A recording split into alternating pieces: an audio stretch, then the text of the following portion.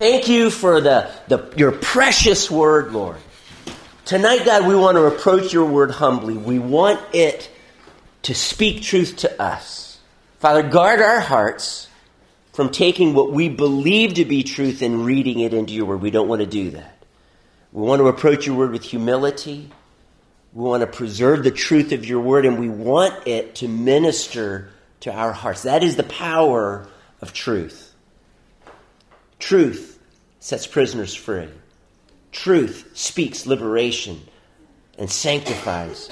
God, do this tonight. Speak truth over us tonight.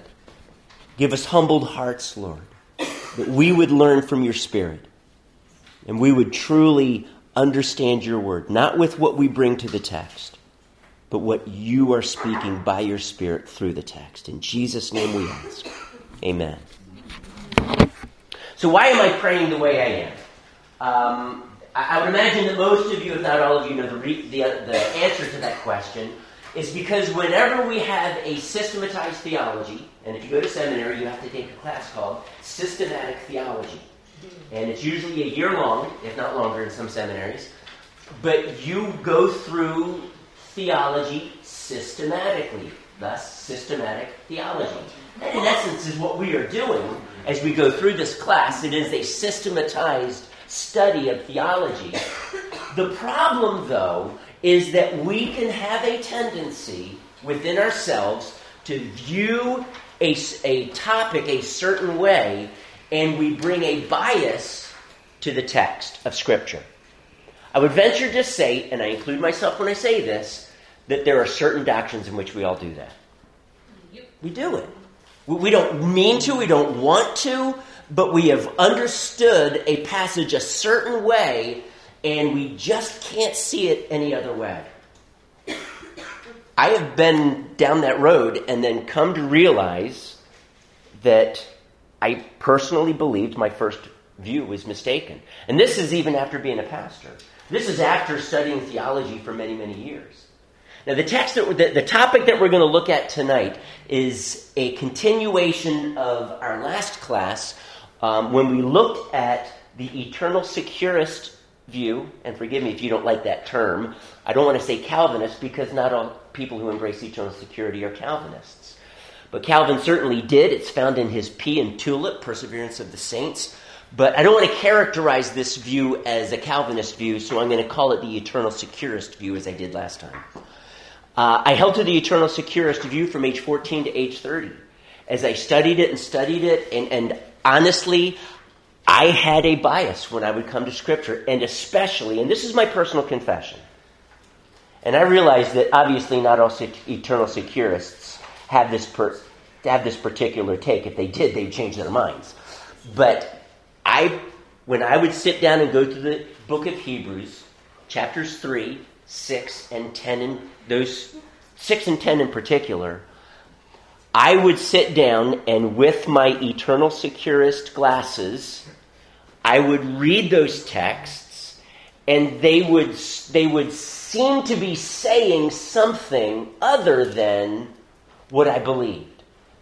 And so I felt an internal frustration. I felt like when I was interpreting those texts from my eternal securist perspective, I was doing Scripture an injustice. Now, you can't be a fair Christian and hold and allow that sense of injustice to remain. So after I would study it for a while, I would say, okay, I've convinced myself again. And after you do that about 100 times, literally 100 times, it got old. And again, this is my personal testimony here. I realized that I needed to step back as best as I could and abandon any view of this concept of the possibility of apostasy or eternal security. Which one is it? Just totally step back and as much as I possibly could have no view at all. And then read through the book of Hebrews. And I want to tell you, that was probably the hardest thing that I have ever done when it comes to studying Scripture. There was that strong tendency. So I would go back and I would read it again. And when I say read, I don't mean just read, I mean study. And then I would go back and I would study it again. And now here's what I found. Again, my personal testimony is I humbled myself before the Word of God. I said, God, please, I'm desperate here. I truly want to know the truth.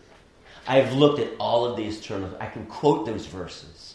I've been in debates with people on this issue from an eternal securist position.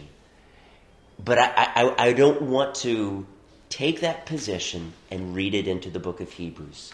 Please spare me this.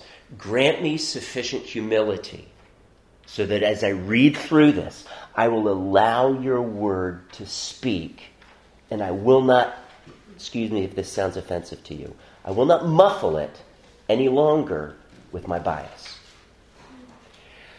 That was hard. I would say after several times, as I finally just sat down, because I wanted to read it in context, as I sat down with specifically chapters 6 and 10, and I began to be as fair as I could, I began to have a different view. And here's what I discovered. The book of Hebrew has at its core theme the possibility of apostasy. It's not just an isolated passage, chapter 6, chapter 10. This is the theme. And as I realized this, and I'm going to encourage you to do this as well, as you, after this class, as you begin to broaden your personal study on this topic, and especially as it's found in Hebrews, to seek to understand how the author of Hebrews uses words and phrases. See, my mistake was I would come across this word enlightened, and we're going to talk about that in Hebrews 6.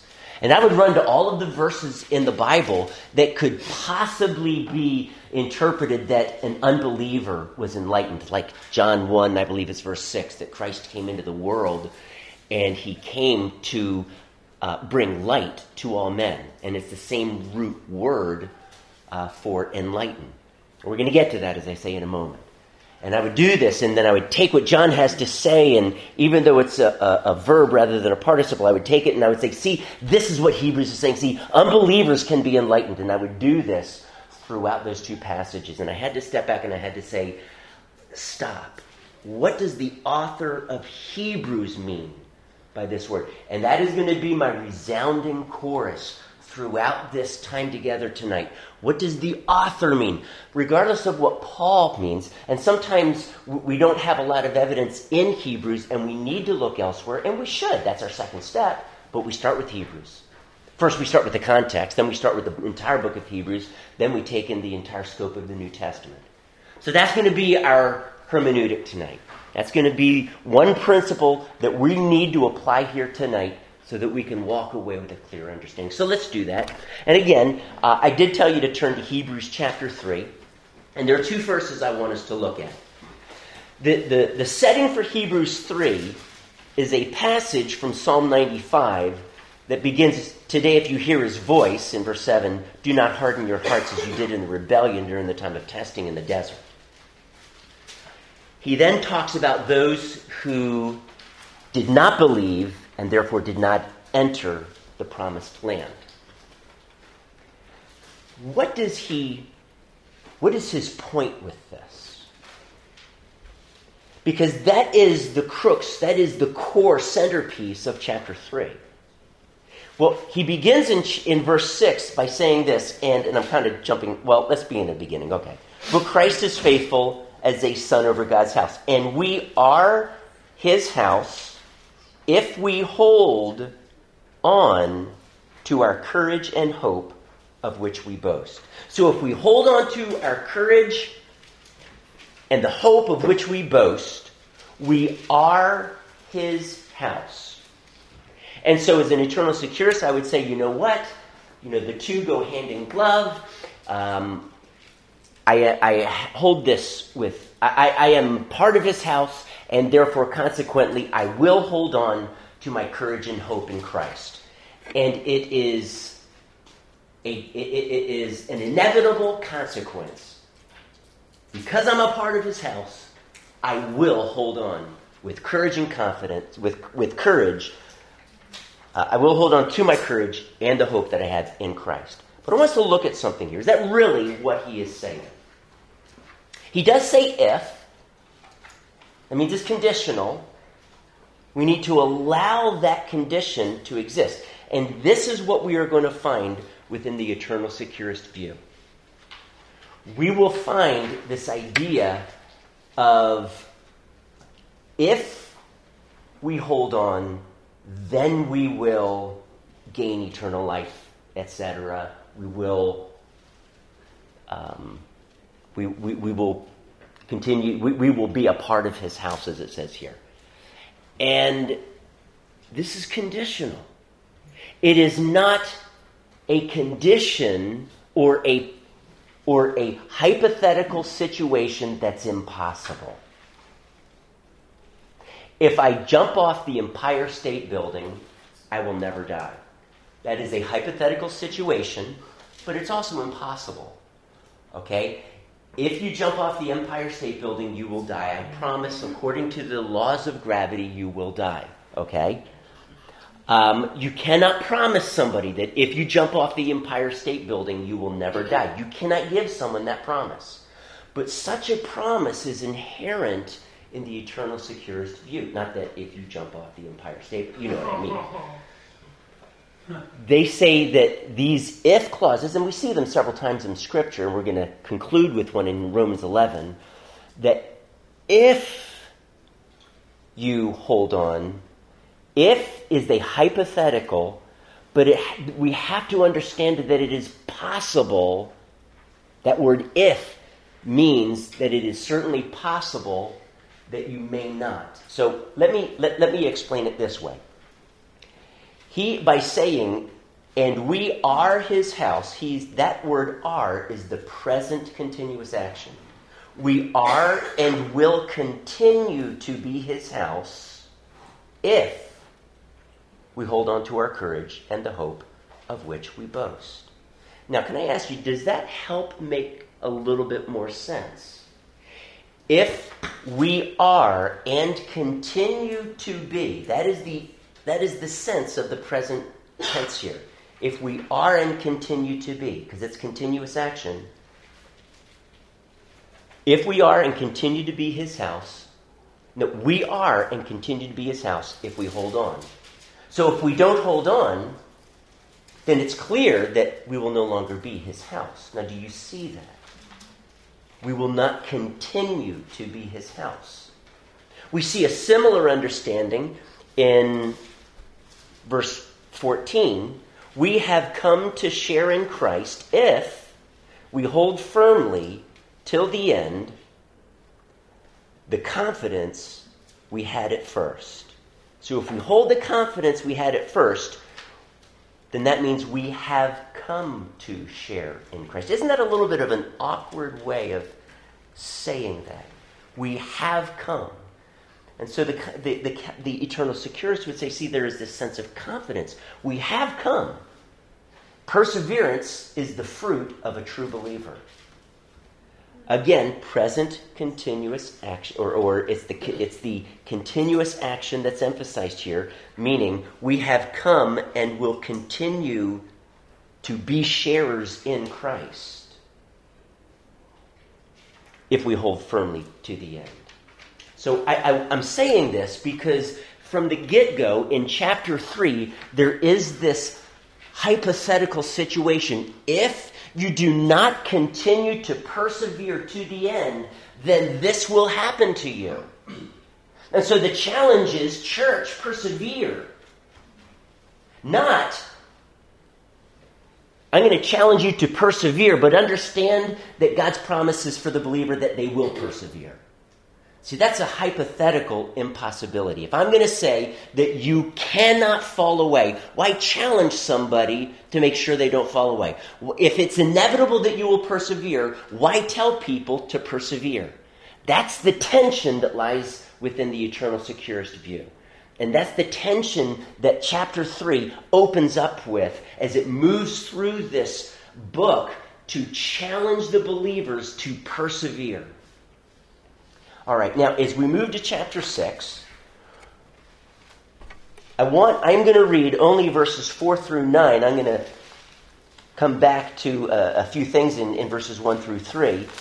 But if you could pull out your piece of paper on Hebrews 6, 4 through 9. I'm going to read to you verses 4 through 9.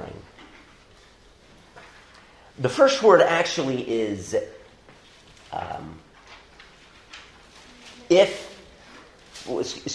for it is impossible. And I emphasize that because I'm going to explain later it's connected to verses 1 through 3. So let me read it with that word for.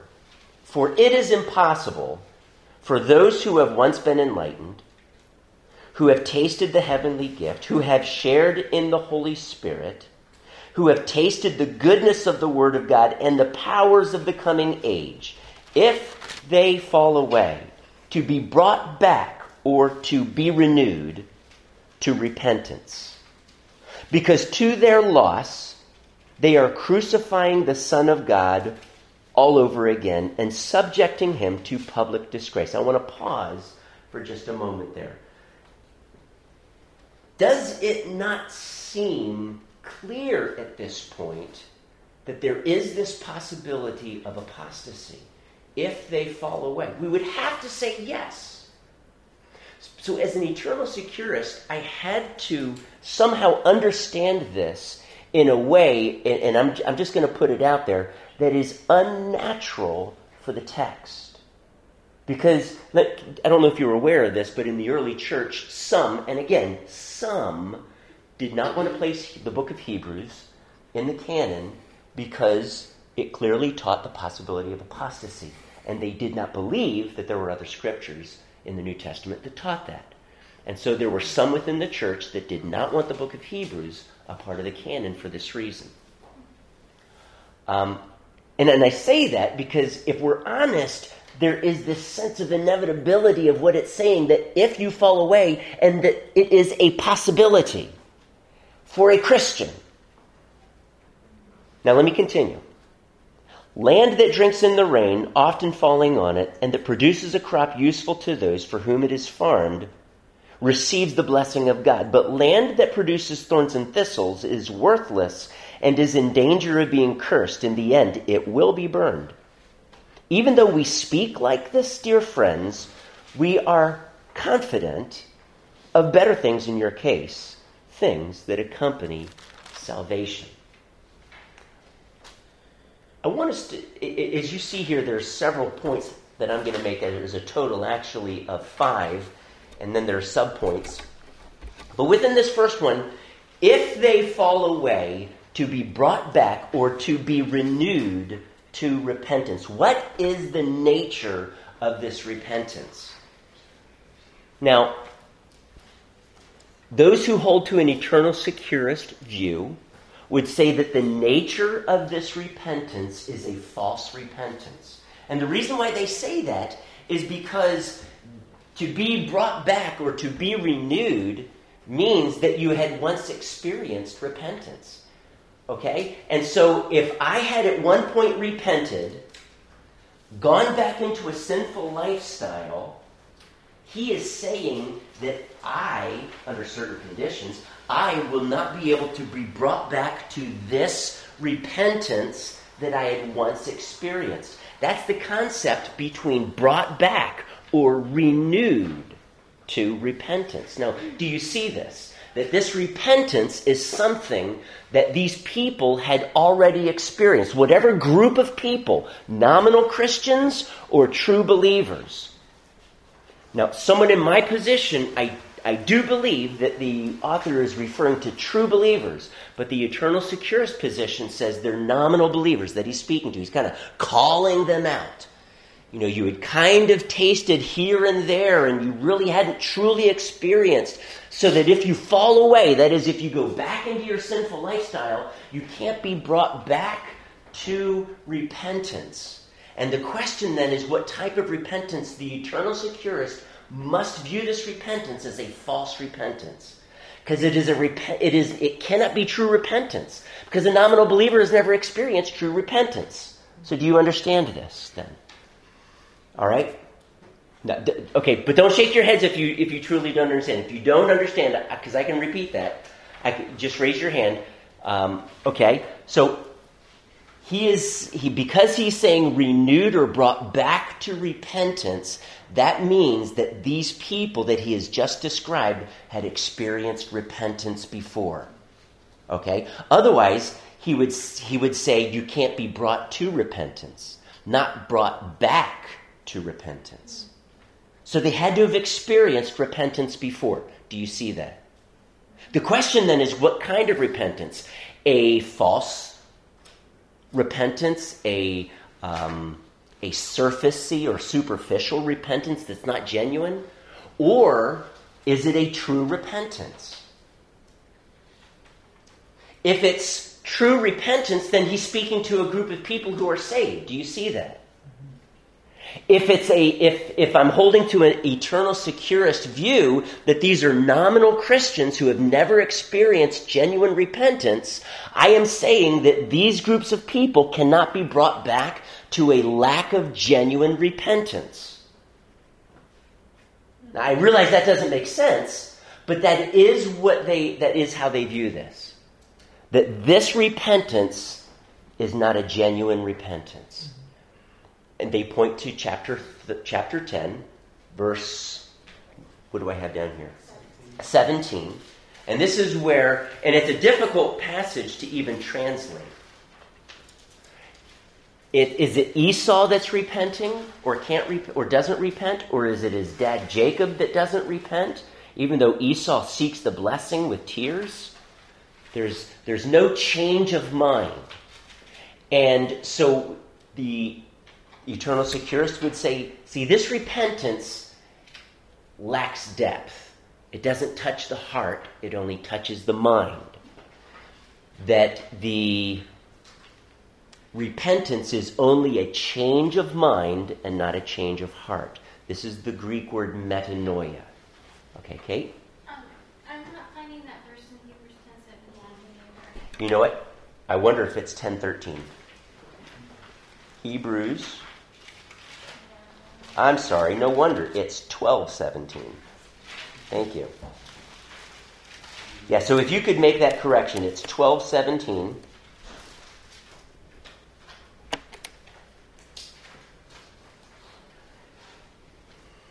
And so they would say, well, the author of Hebrews now defines repentance as just a change of mind, not a change of heart. And therefore, it lacks genuineness. Okay, well, let's be fair to the text. How are we going to understand this repentance? Is it genuine repentance or is it not? He already tells us, actually, in this context, what he means by the word repentance. Go back to verses 1 and 2. He lays out for us 6 elementary teachings of Christ. The first one is repentance from dead works. The second is faith in God. These are for true believers. These are not teachings of Christ for nominal believers. If you're going to be a true believer, let me give you 6 things that you need to know. Number 1, you need to know repentance from dead works. You need to know faith in God. So he already defines for us what repentance is. It is a true change of heart that repents of dead works. Because these are elementary teachings of Christ. Okay?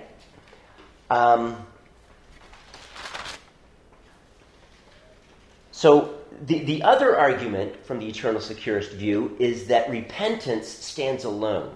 It doesn't say repentance unto salvation or repentance unto eternal life. But may I remind you that this word repent or repentance often stands alone in the New Testament, and everybody understands that it means repent and turn to God. Or repent, for the kingdom of God is at hand. And so he doesn't just mean change your mind and not change your heart. There's a clear understanding when this word stands alone that it includes a heart issue. So this word, repentance, stands alone in verse 4, But we're told what it means in verse 1, repentance from acts that lead to death, or dead works. And for that reason, I read in verse 4, because in the NIV it's not there, the word for. Very beginning of verse 4. For it is impossible for those who have once been enlightened. That word for means because. I want to move on to maturity. And I want you to know, based on this, that it is impossible for those, and I'm going to put my interpretation. It is impossible for those who have truly been born again, that if they fall away, to be brought back to true repentance. And so, what we find here in this passage is this word repentance, and the entire passage hinges on our understanding of repentance. Let me also tell you, if we understand this to be anything but genuine repentance, and that the audience that he is describing as once being enlightened, shares in the Holy Spirit and so on, if they are just nominal believers, here's what the author of Hebrews is actually saying to these unregenerated nominal Christians. That if you have kind of cleaned up your act a little bit, but then you go back into your sin, you will never be brought back to this unfruitful, dead repentance that you once experienced. I truly don't think that the author of Hebrews is in any way concerned about anything but genuine repentance. Why would I be concerned for a nominal Christian to be brought back to a lack of genuine repentance? Why would I even want a nominal Christian to experience this dead repentance that is of the mind and not the heart? I would never be concerned about that. Actually, I would want them to experience true, genuine repentance. That would be my concern. So even the text itself screams to us that this word repentance is a genuine repentance, and that the author truly would not be concerned about people who have cleaned up their act on the outside and they have repented of sin, but not truly. Why would I be concerned about them being renewed to that type of dead repentance? I wouldn't. Okay? What I want to do right now is go to... I hope this isn't confusing, what I'm about to say. Because I realize this is a deep passage. It is a long sentence, verses 4 through 6. And so, if we somehow, I'm not even going to get into that. Because, I don't even want to get into that. This repentance, then, I think we have to say, is a genuine repentance that only true born-again Christians can experience. Now, we could just say case closed at this point. He has to mean this. But I want us to be fair, and I want us to look at these 5 different descriptions of a Christian. So let's do that. The first thing he says is being enlightened. Now, if we were to turn to chapter 10, verse 32, let's do that. He uses this term twice as a participle. Now, a participle is being enlightened. Okay, that would be a participle. Once having been enlightened. Okay. This verb is used twice in the book of Hebrews, once we just read, and now here in chapter 10, verse 32. So if we want to understand how the author of Hebrews understands being enlightened, let's look here. Verse 32, remember those early days after you had received the light. That means been enlightened. If you have an NASB, that's how they would translate it. When you stood your ground in a great contest in the face of suffering. Sometimes you were publicly exposed to insult and persecution. At other times, you stood side by side with those who were so treated. You sympathized with those in prison and joyfully accepted the confiscation of your property because you knew that you yourselves had better and lasting possessions. So do not throw away your confidence. It will be richly rewarded. Is he speaking to a group of Christians, or is he speaking to a bunch of people? Some of them are Christians and some of them are nominal Christians. Which of those two ideas? Just Christians here, or to a group who includes Christians and nominal Christians? Just Christians. It has to be just Christians. He is not addressing nominal Christianity in any way. And so these are Christians, and they had been enlightened. So the author of Hebrews understands this idea of being enlightened as far as the illumination of the Spirit, such as we find in Ephesians 1, I believe it's verse 18. Once being enlightened, or having been enlightened, and this is something that is done by the Spirit. And the Spirit does not do that with an unbeliever. Their eyes are opened. They understand the truth. They embrace the truth. That is what it means to once be enlightened. So again, the author of Hebrews already tells us what he means by this phrase, once been enlightened. How about the next one? Tasting of the heavenly gift. There's some debate as far as what kind of heavenly gift this is. I think in all fairness, we would have to say it's not the Holy Spirit, because that would mean that what he has to say about the Holy Spirit in the next phrase is redundant. And I don't think our author of the book of Hebrews is going to be redundant. He's inspired by the Spirit. So it may mean God's grace, God's salvation, eternal life. Chapter 3, verse 1, concerning the heavenly calling that these brothers share with one another. But perhaps more important is this idea of tasting. Now, when I held to an eternal securist view, that was a word that I would just jump on. See? They're just simply tasting, they're sipping, they're nibbling, they're experimenting, they're toe dipping. What other word might you be able to use? They're just simply tasting like on the tip of their tongue. They're not fully experiencing it. That was my take because of this word taste. Okay? Now, used literally, like to taste wine, this is something that is used to mean just a sip when it's used literally by Jesus on the cross. Wine mixed with myrrh. Gall. And it would deaden the pain, and so once he tasted it, he rejected it. And so, from the eternal securist position, they get a lot of mileage out of that verse. See, Jesus just tasted it. But here is my challenge to you. Study the Scriptures, because it's not just used literally, it's used figuratively, and obviously it's used figuratively here. Are you literally tasting the heavenly gift? No, it's a metaphor. It's figurative language. When this word is used figuratively in the New Testament, it always means to fully experience. Let me say that again.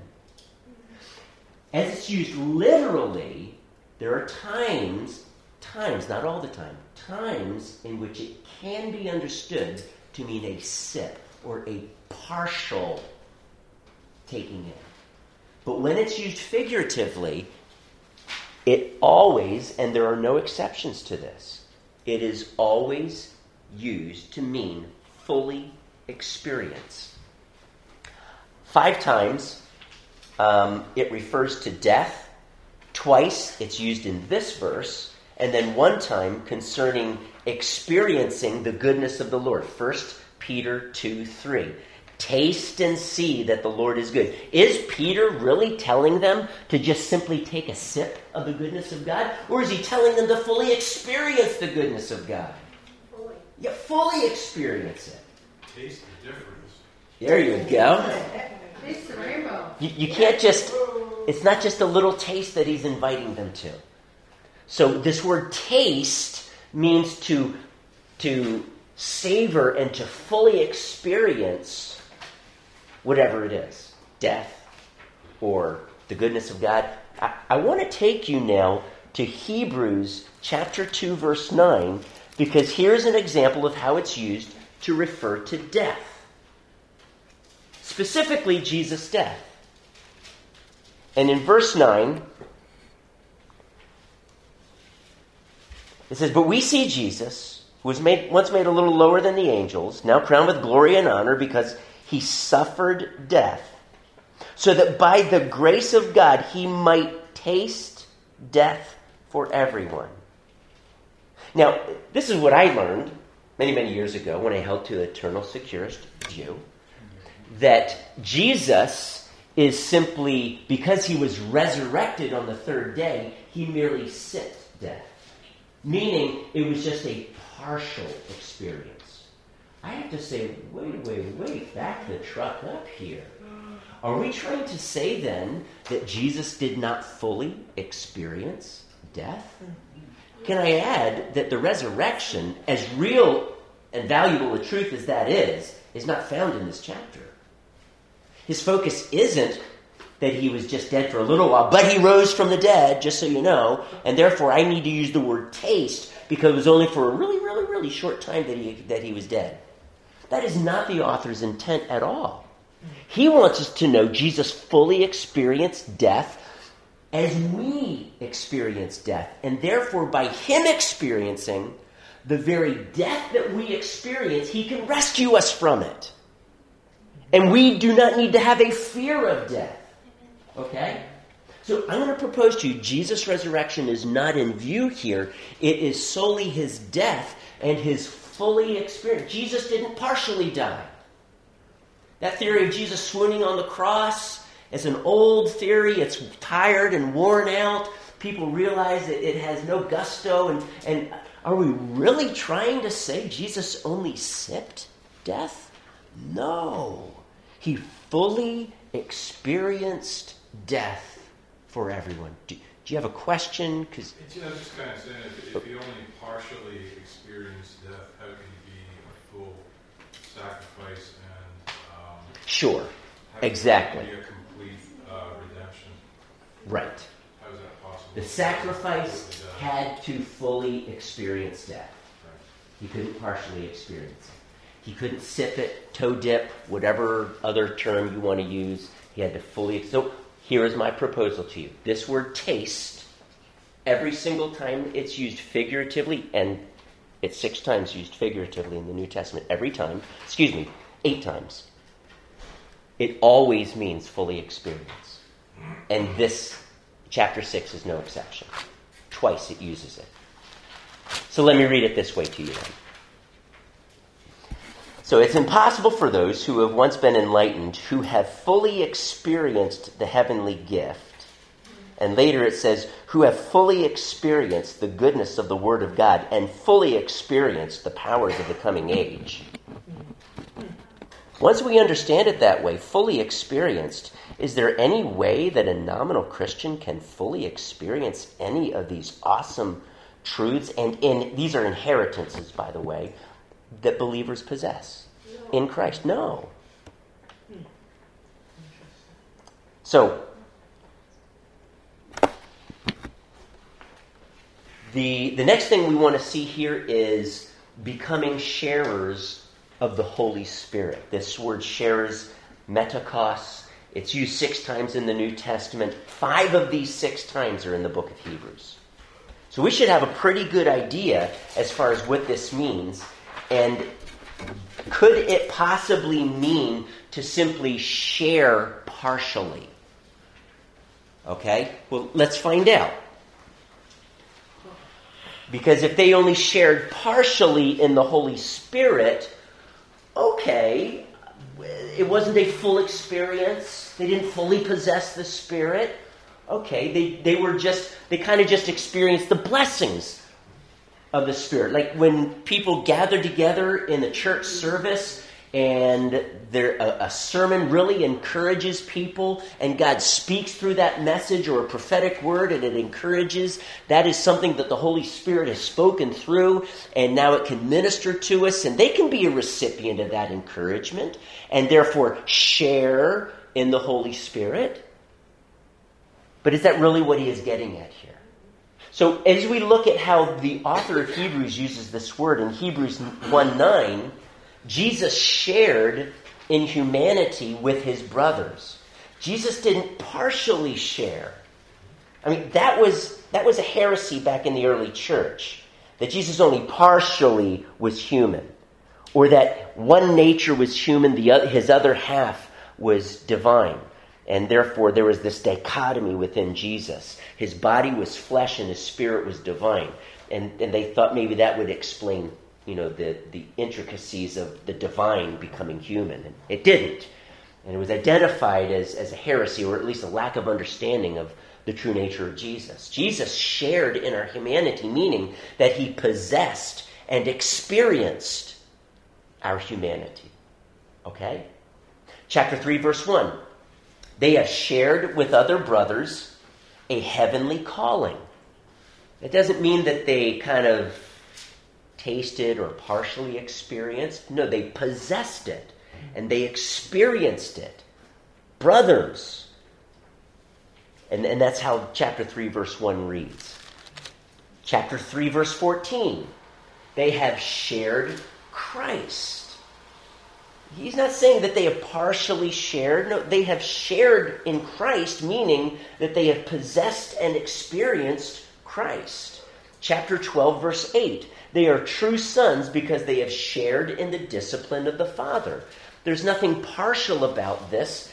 They have possessed this. It is their lot. This discipline is theirs. If it weren't, then they were not true sons. Because they're true sons, they have possessed and experienced the true discipline of their Heavenly Father. So there's nothing partial about this sharing. It's not a sipping or tasting or toe dipping. It's not a partial experience. It's not being in a group of believers and, though you're an unbeliever, somehow reaping benefits from the Holy Spirit. No. They have been fully immersed in the Spirit. Now, can I say that here in Hebrews 6:4, we must understand this word share to mean possess and experience the Spirit. Okay? Notice how this is worded. It doesn't say that they have shared in the blessings of the Holy Spirit. What a significance this is. I want you to see this. They have shared in the Spirit. Not the blessings of the Spirit. That's not what he's saying. They have fully experienced and possessed the Holy Spirit. This sharing is not a partial, because you're experiencing and possessing not the blessings of the Spirit that could fall upon a community, some of which would be believers and unbelievers. He's not talking about the blessings of the Spirit here. He's talking about the person of the Spirit. You've shared in the person of the Spirit. Vast difference. Unbelievers can taste the blessings of the Spirit by just going into a church service, but they cannot, apart from repentance and true belief, they cannot be sharers in the person of the Spirit. Okay? Let's go on, and we've come across this word tasting, so I'm not going to repeat that, but this next phrase, it says, and that they have tasted the goodness of the Word of God, or the good Word of God. And again, they have experienced its goodness. And I want to ask you this very simple question. Can an unbeliever experience the goodness of the Word of God? And I would venture to say that this is a blessing. This is part of the inheritance that is given only to believers.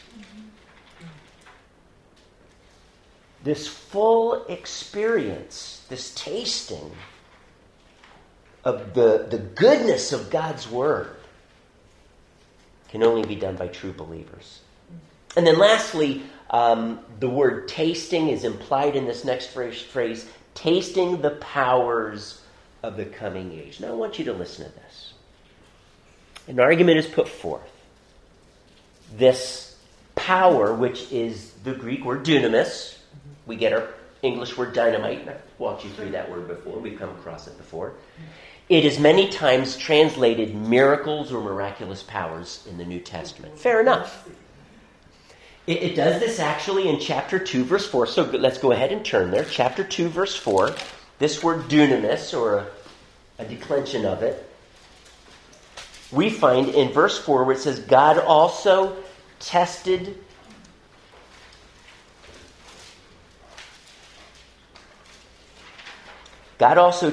to it, testified, thank you.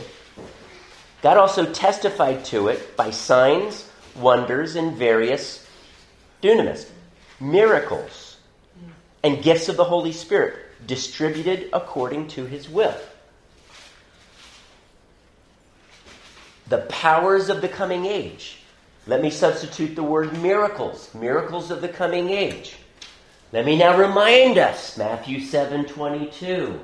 People will come before the Lord. Lord, Lord, didn't I prophesy in your name? Didn't we cast out demons in your name? Didn't we do miracles in your name? Unbelievers can do miracles in Jesus' name, or at least in Jesus' name comes out of their mouth. We also know, though, that Satan, man of lawlessness, 2 Thessalonians 2, part of what his coming is going to be characterized by miracles, just like this. So we do know that it is possible for an unbeliever to do miracles. But my question is this really what the author of Hebrews is saying? Think about this for a moment. The powers or the miracles of the coming age. Just list some miracles. List some miracles that Jesus did. Raising people from the dead. There we go. Healing lepers. Healing the deaf and the blind. Are we going to see any of this in heaven? No. What? Why not? Necessary. That's right. The curse is lifted. There's not going to be any blind people. There's not going to be any dead who need to be raised. As soon as this age ends, and before we enter into the next age, the earth and the heavens will be destroyed and renewed. Our dead bodies will come to life, renewed in our resurrection body. What is the power of the coming age? It is the renewal power that is the essence of eternal life. It is that which is dead, or what we're only experiencing in part, coming to life and experiencing it in full. It is the renewal power of God. That is the power, the miracle or miraculous or dunamis of the coming age. It's not the miracles of raising the dead and healing the sick. We're not going to see any of that in the coming age. Now, do you see this? Because if we suppose this word dunamis means miracles here, and that these nominal Christians are experiencing the miracles of the coming age, then that means we are supposing that there will be miracles in heaven. And I'm going to tell you there will be no miracles in heaven, because miracles counter the curse. That's what miracles are for. But the curse will be lifted. There will be no miracles in heaven. That will be the standard of life. If God allows us to fly, maybe I would think today, well, that's a miracle. Well, no, it's not in heaven. That's just the way it is. Okay? My flesh won't decay. That's a miracle. Well, no, that's just the way God made my body. It's not a miracle. Okay? That's not the miracles of the coming age. The miracle of the coming age is this whole concept of renewal that we will walk in moment by moment. So here's my question. In what way do we experience the renewal power of the coming age? How do we do that right now? How is that experienced right now? You have to accept Jesus as your Savior. And what happens? Then you become regenerated. Yes, you become regenerated. You become a new creation in Christ, or a new creature, depending on your translation. We're renewed. As a matter of fact, Jesus in Matthew 19:28 refers to the coming age as the renewal of all things. So the renewal power is what he is getting at here. That's the miraculous, if you want to throw the word miraculous in there. But he's not talking about raising the dead. He's not talking about healing the blind or healing the sick or the other miracles that these people who were unbelievers saying, Lord, Lord, look at this, look at all we did in your name. And he tells them, depart from me, you workers of iniquity. I never knew you. Those are not the miracles of the coming age that the author of Hebrews is referring to. Zach, you have a question? Just a quick question. Can we actually imply the word taste towards power as the coming age if the whole time we're implying that that's fully experiencing? Because can we say we are fully experiencing the power of the coming age right now? Okay, let me put it this way. To fully experience, what was another phrase that it was coupled with? I'm sorry, my mind's going on me. To fully experience the heavenly gift, to fully experience anything from God, we can only fully experience it to the measure that is given to us in this age, okay? All right, we have to admit that everything that we have in Christ right now we experience it in part, and that's what you're getting at, okay? But we can, to the measure that it is given to us in this age, that measure, that's the measure to which we can fully experience it, okay? And I think that's fair in how we would treat all three of these phrases that uses the word taste. Fully experience to the extent that it's given in this age. To fully experience eternal life, well, technically we don't fully experience eternal life in this age. We will fully experience it then. So I understand what you're getting at. And so to do fairness with how it's used in all three of these phrases, it's fully experienced to the extent that we can in this age. Okay? So that renewal power, to the extent that we can fully experience it in this age, that's what's going on here. Okay? Question? So what about John 14, where it talks, where Jesus tells us that we'll do greater works than he does?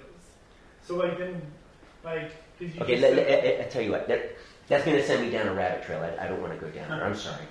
It will. So you can answer that question after class, but I'm afraid that's going to pull me in a different direction. Okay? I'm not saying it's not a valid question, but I have a feeling it's going to pull me off course there. Okay? All right.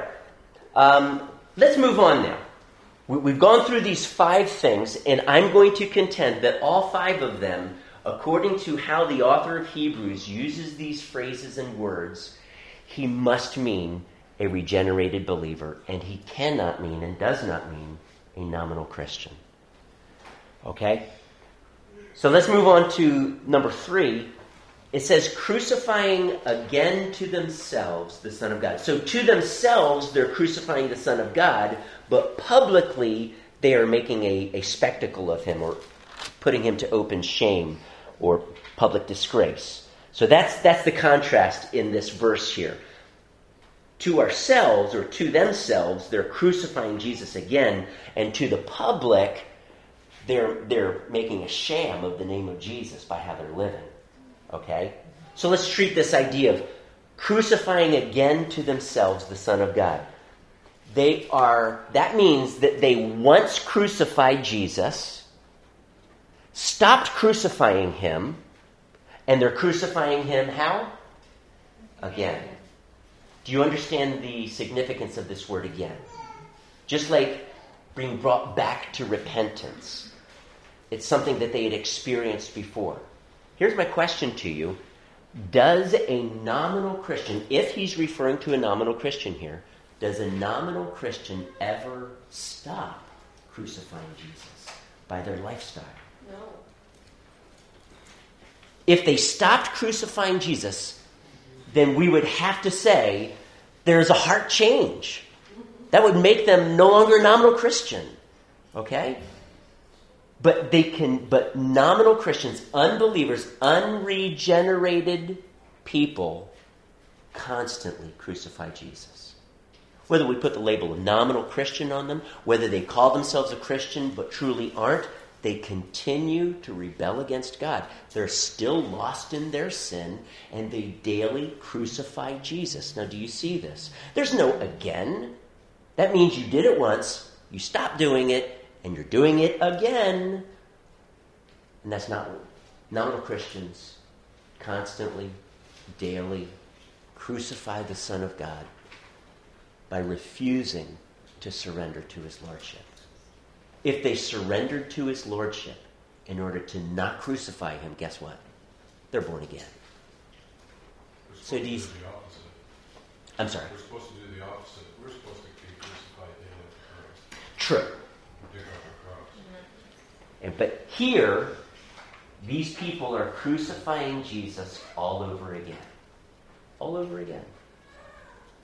That means at one time they had to have stopped. But a nominal Christian cannot stop. He does it every day. So if he was referring to nominal Christians, he would be saying, you continue to crucify the Lord. But it doesn't say that. You crucify again.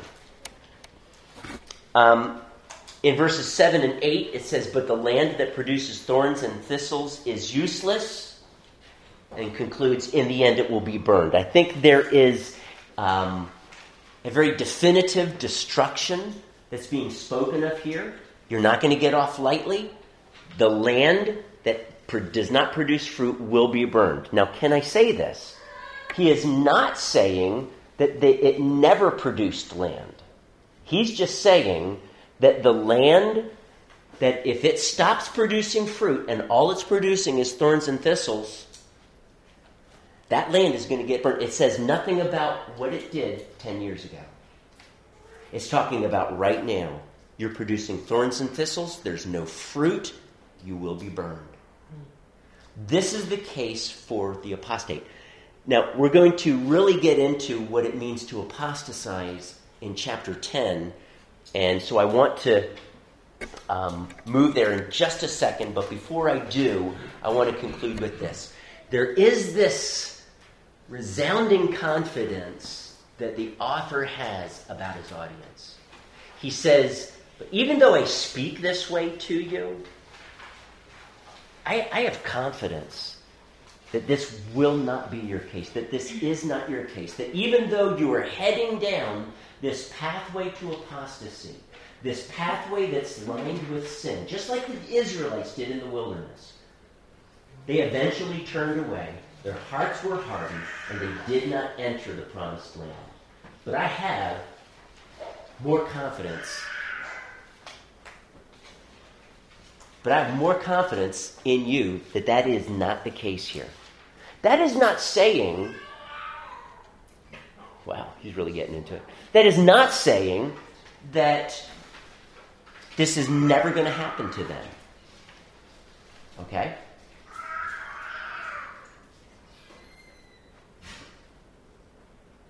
Is he okay? Zach is taking care of it. Okay. Maybe an attitude. Okay. Yeah. It's an attitude that he had. All right. I feel better. So let me just say this. This is not a promise that they will not apostatize. If it were, why would he be bringing it up? Okay? I realize that there are some like Hewitt and Westcott who say that this is I'm sorry to even bring this up, but an impossible hypothetical situation. In other words, if it were possible for a Christian to apostatize, but it's not, this is what would happen. He wouldn't even be able to be brought back to repentance. But since we all know that God forgives people and that everyone has a chance to repent, and no matter how bad or whatever your lifestyle is, you can always repent. Of course, God will forgive your sin. So this can't happen to a Christian. I'm sorry, that was a really long sentence, wasn't it? We see the word if, but where's the word could? If a Christian could apostatize, but he can't, you see, we don't, that's not the tenor or the tone of this passage at all. So I'm going to move on. I'm going to say this is the author expressing confidence as a father in the faith to these children. I'm confident, though, that you will not continue down this road. You will heed my warning, and you will turn back to the Lord. That's his confidence. Chapter 10. Forgive me, I am going to try and go through this chapter a little bit quicker than I intended because I want to conclude with a few other verses. So, I am going to assume that you read this chapter, that you read verses 26 through 39. That if we deliberately keep on sinning, after we have received the knowledge of the truth, no sacrifice for sins is left.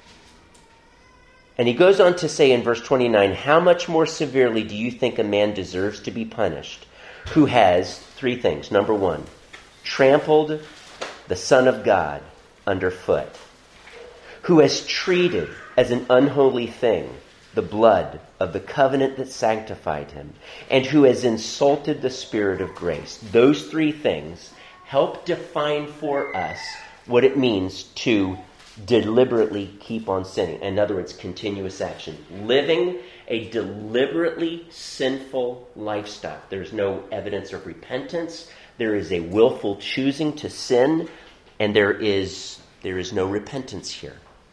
This is his point, and he is describing this idea. If we have any questions, well, what does he mean by deliberately keep on sinning? He defines it for us here in verse 29.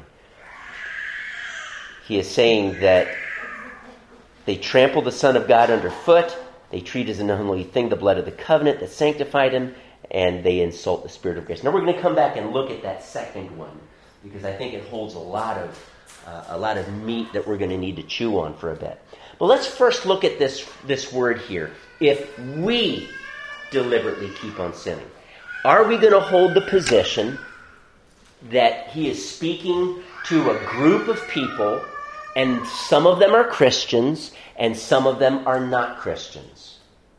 So when he says we, if we, and the apostle is identifying himself with his audience, we, what or who does he mean by this word, we? Now, I'm not saying that every single Hebrew who read this letter or heard it being read was a Christian. I'm not saying that. So his audience certainly will have nominal Christians in it. I don't know of any church that, well, there may be some churches that don't have nominal Christians. I hope our church doesn't have nominal Christians. But we have to recognize that there may be some. But when he uses this word we, is he purposefully including nominal Christians in this we, or is he purposefully excluding them? Now, just on verse 26, we don't know. So we have to look at the context, and he tells us who his audience is. He tells us who he is referring to by this word we. And in verse 10, he says, we have been made holy. Can an unregenerated person be made unholy? No, he is purposefully, at this point, excluding nominal Christians. So when he gets to verse 26, the word we does not include nominal Christians. The word we is specifically referring to those who have been made holy. Verse 19, therefore, brothers, since we have confidence to enter the most holy place by the blood of Jesus, let us draw near to God. Since we have confidence, let us draw near to God. It is the blood of Jesus that gives us this confidence. Who is that blood shed for? Whose sins have been forgiven by it? Only those who are true, genuine believers in Jesus. If you were to continue to read through this paragraph starting in verse 19, it becomes abundantly clear that he does not have nominal Christians in view at all.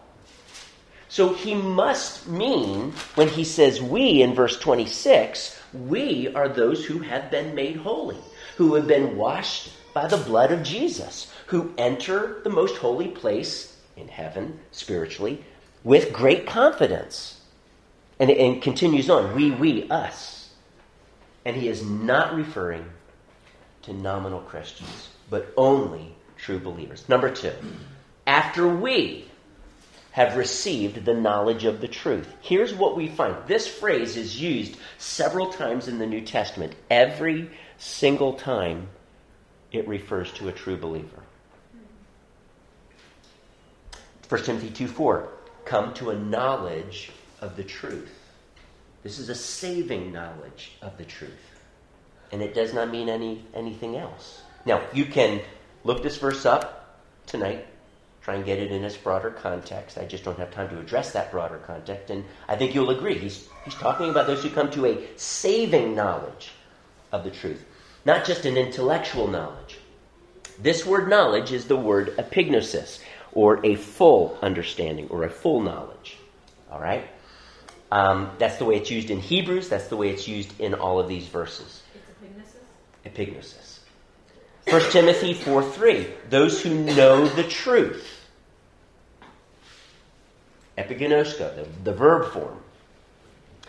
2 Timothy 2:25, leading them to a knowledge of the truth. Again, the context is true knowledge, saving knowledge. It's not artificial, it's not superficial, it's not just mental. It includes the heart. It's transformative. That type of knowledge, epignosis. 2 Timothy 3:7, never able to acknowledge the truth. That is a verb. It's actually in noun form in the Greek. Come to a knowledge of the truth. That again is a saving knowledge of the truth. Titus 1:1, an apostle for the knowledge of the truth. Is the Apostle Paul, is he an apostle for any type of knowledge of the truth that's superficial, artificial, non-transformative, does not regenerate? No, it's an encounter and an experience with the truth of the gospel that truly transforms. It is a saving knowledge of the truth. Okay?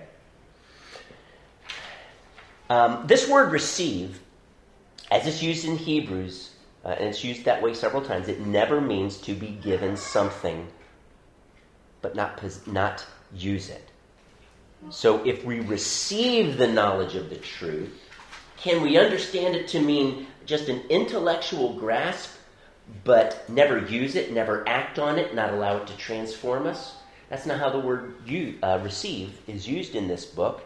It's always used to mean possess it, use it, be impacted by it. It means to take unto oneself and possess. Okay? So receive, we have received the knowledge of the truth. My contention is this is a believer that he is describing and actually cannot be a nominal Christian. Okay? Number 3, there's no sacrifice for sins left. Not an easy passage to understand. Verse 18, forgive me if I don't treat this in depth. I'm looking at my time here. But in verse 18, he uses very similar Greek words with one or two extra words thrown in there. And it means where sins have been forgiven, in verse 18, where sins have been forgiven, there's no more sacrifice for sins left to be made. There's no need for it. The sins are forgiven. You're not going to need to sacrifice Jesus again.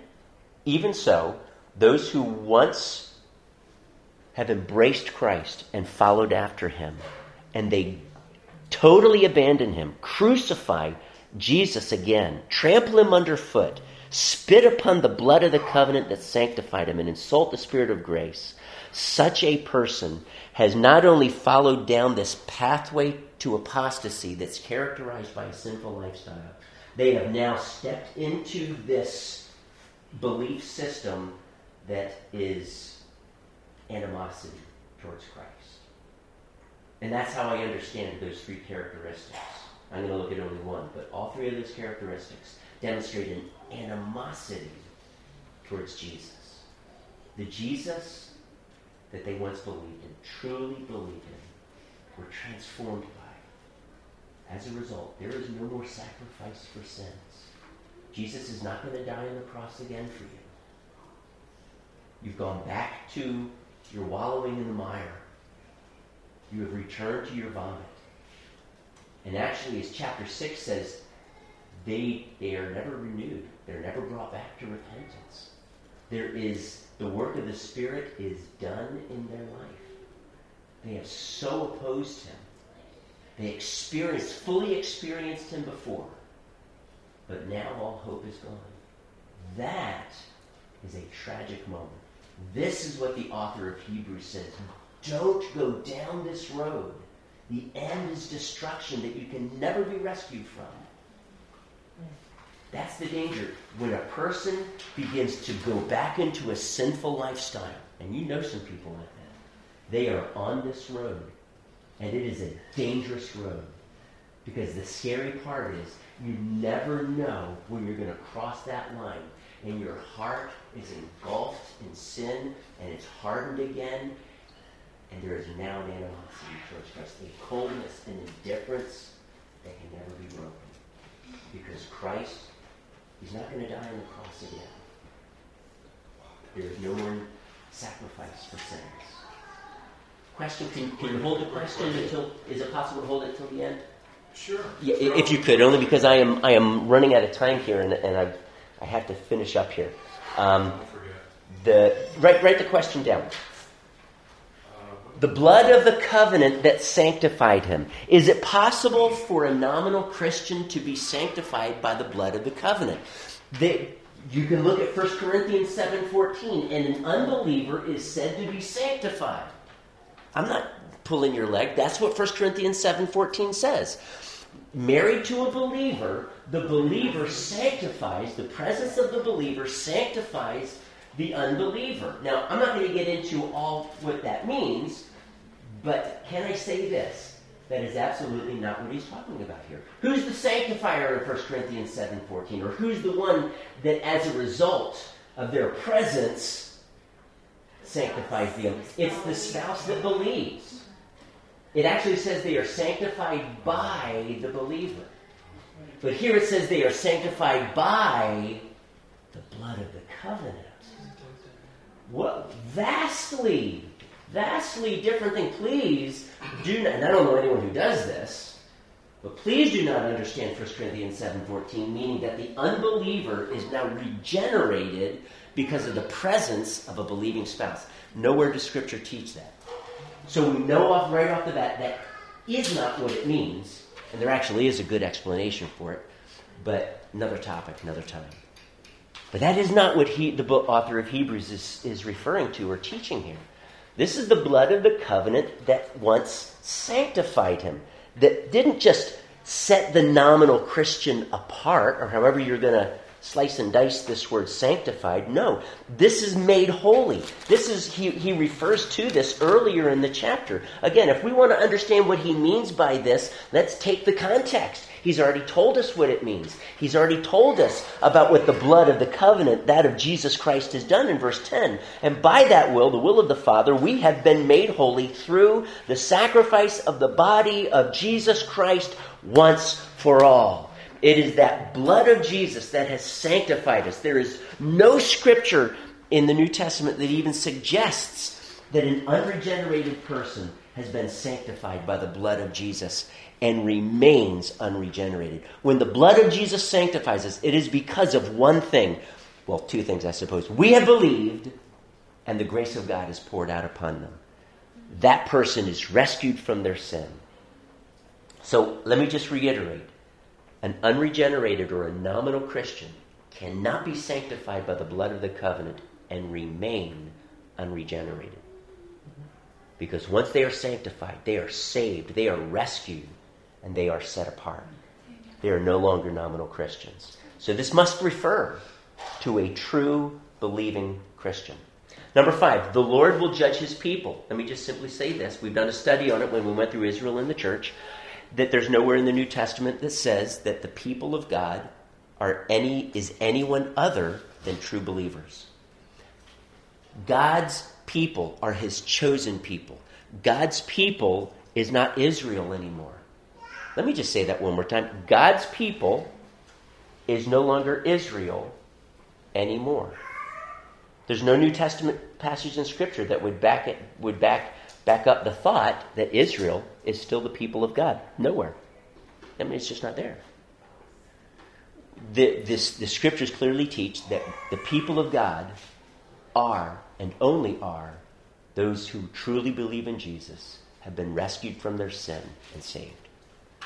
So if he says that if he's talking about his people, and he gives 2 Old Testament quotes, then he's talking about judging his people. He's not talking about judging nominal Christians. If the context here is describing a nominal Christian who's going to undergo this judgment, then he could not use his people. The Lord judges his people. That refers and only refers to true believers. Okay? So the judgment that is coming is upon the true believer that lives this deliberate lifestyle of sin, who tramples underfoot the Son of God, who treats the blood of the covenant that sanctified him as an unholy thing, and insults the Spirit of grace. For that person who is a true believer, he says God will judge them. Now, again,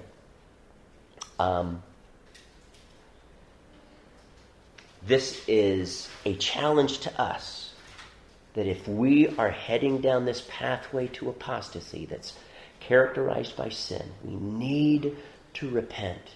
This is a dangerous path. We must repent. And God is eager to pour out his grace if we so choose to do that. Lastly, my righteous one, if he shrinks back. Again, he is simply saying here when he says but, and that word but is the Greek word det. It can be translated and many times it's not even translated at all. It's a very weak conjunction. So it's bridging these 2 thoughts, the quote and what he says. We are not of those who shrink back and are destroyed, but of those who believe and are saved. And it's true, they are. He's not aware of any that is apostatized. Again, he is expressing, I think, his confidence that you're going to take heed of this warning, and that you will possess your confidence that you held it first, and you will not be swayed from that. Stay the course. All right. I do want us to look at Romans 11, if we could.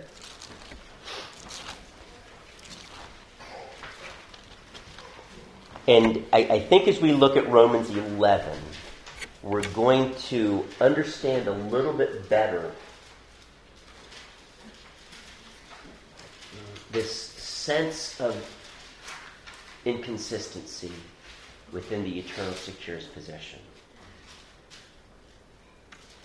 He is speaking, obviously, to the people at Rome, and he says in verse 20, Romans 11, verse 20, granted, but they were broken off, referring to the Jews that rejected Jesus, did not believe in him.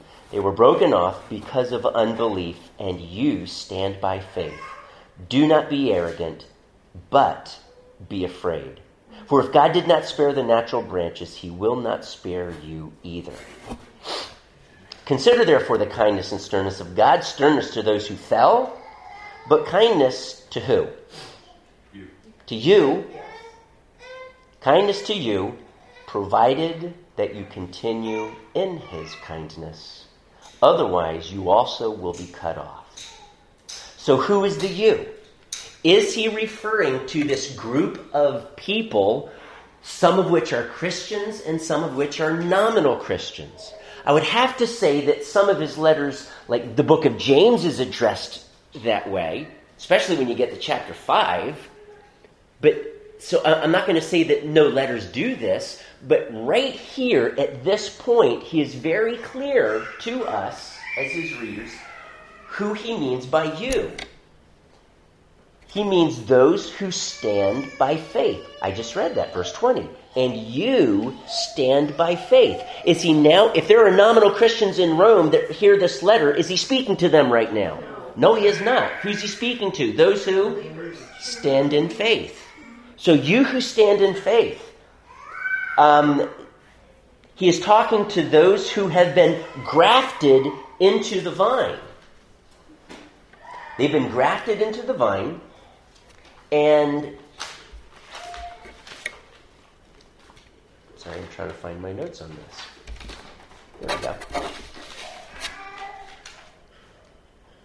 And So not only do they stand by faith, not only are they grafted into the olive tree, but they are presently in God's kindness, as opposed to God's sternness. If you're in God's sternness, where are you? Are you a believer? Are you look at the context? Who are those who are in God's sternness or experience His sternness? I'm sorry, those who rebel. Those who have not been grafted into the vine. They will be punished. There is destruction awaiting them. But he says, he says, but kindness to you. He's not referring to nominal Christians here. He's referring to true, genuine Christians. Okay, so he cannot be referring to nominal Christians at this point. The challenge then is, you will experience this kindness of God as long as you are not cut off.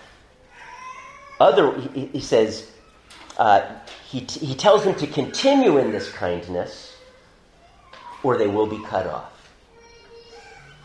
Now, the position that is held by the eternal securist is that he is speaking to genuine Christians, and these genuine Christians cannot fall away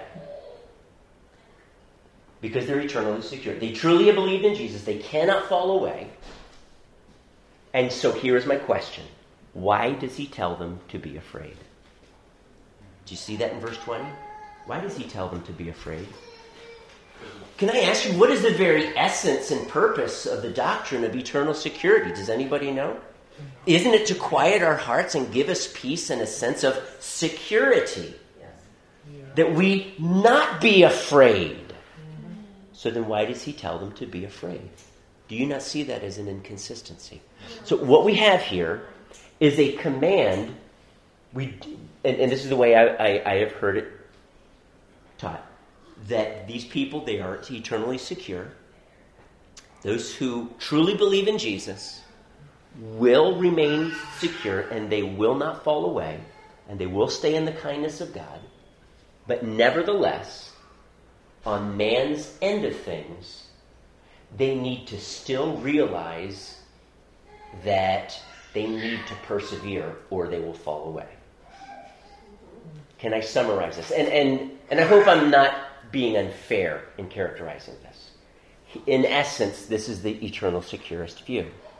Live like an Arminian, believe like a Calvinist. Is that not fair? Live like an Arminian, believe like a Calvinist. This would explain the challenge, be afraid.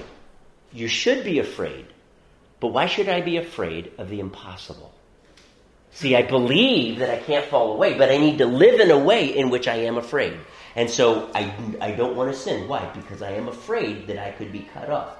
But you can't be cut off. You're eternally secure. Let me just give you an illustration to kind of sum this up. I want you to imagine that you are on a 20-foot wide path. It is heading towards this incredibly awesome, beautiful, celestial city on a mountaintop that looks gorgeous, and you can hardly wait to get there. The pathway has slick as glass walls that rise a mile high. They're unscalable.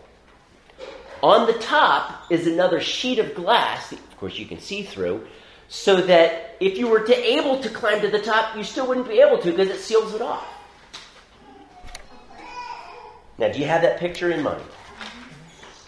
These are unscalable walls. These walls, and I tell you, these walls will protect you and ensure that you will reach the city.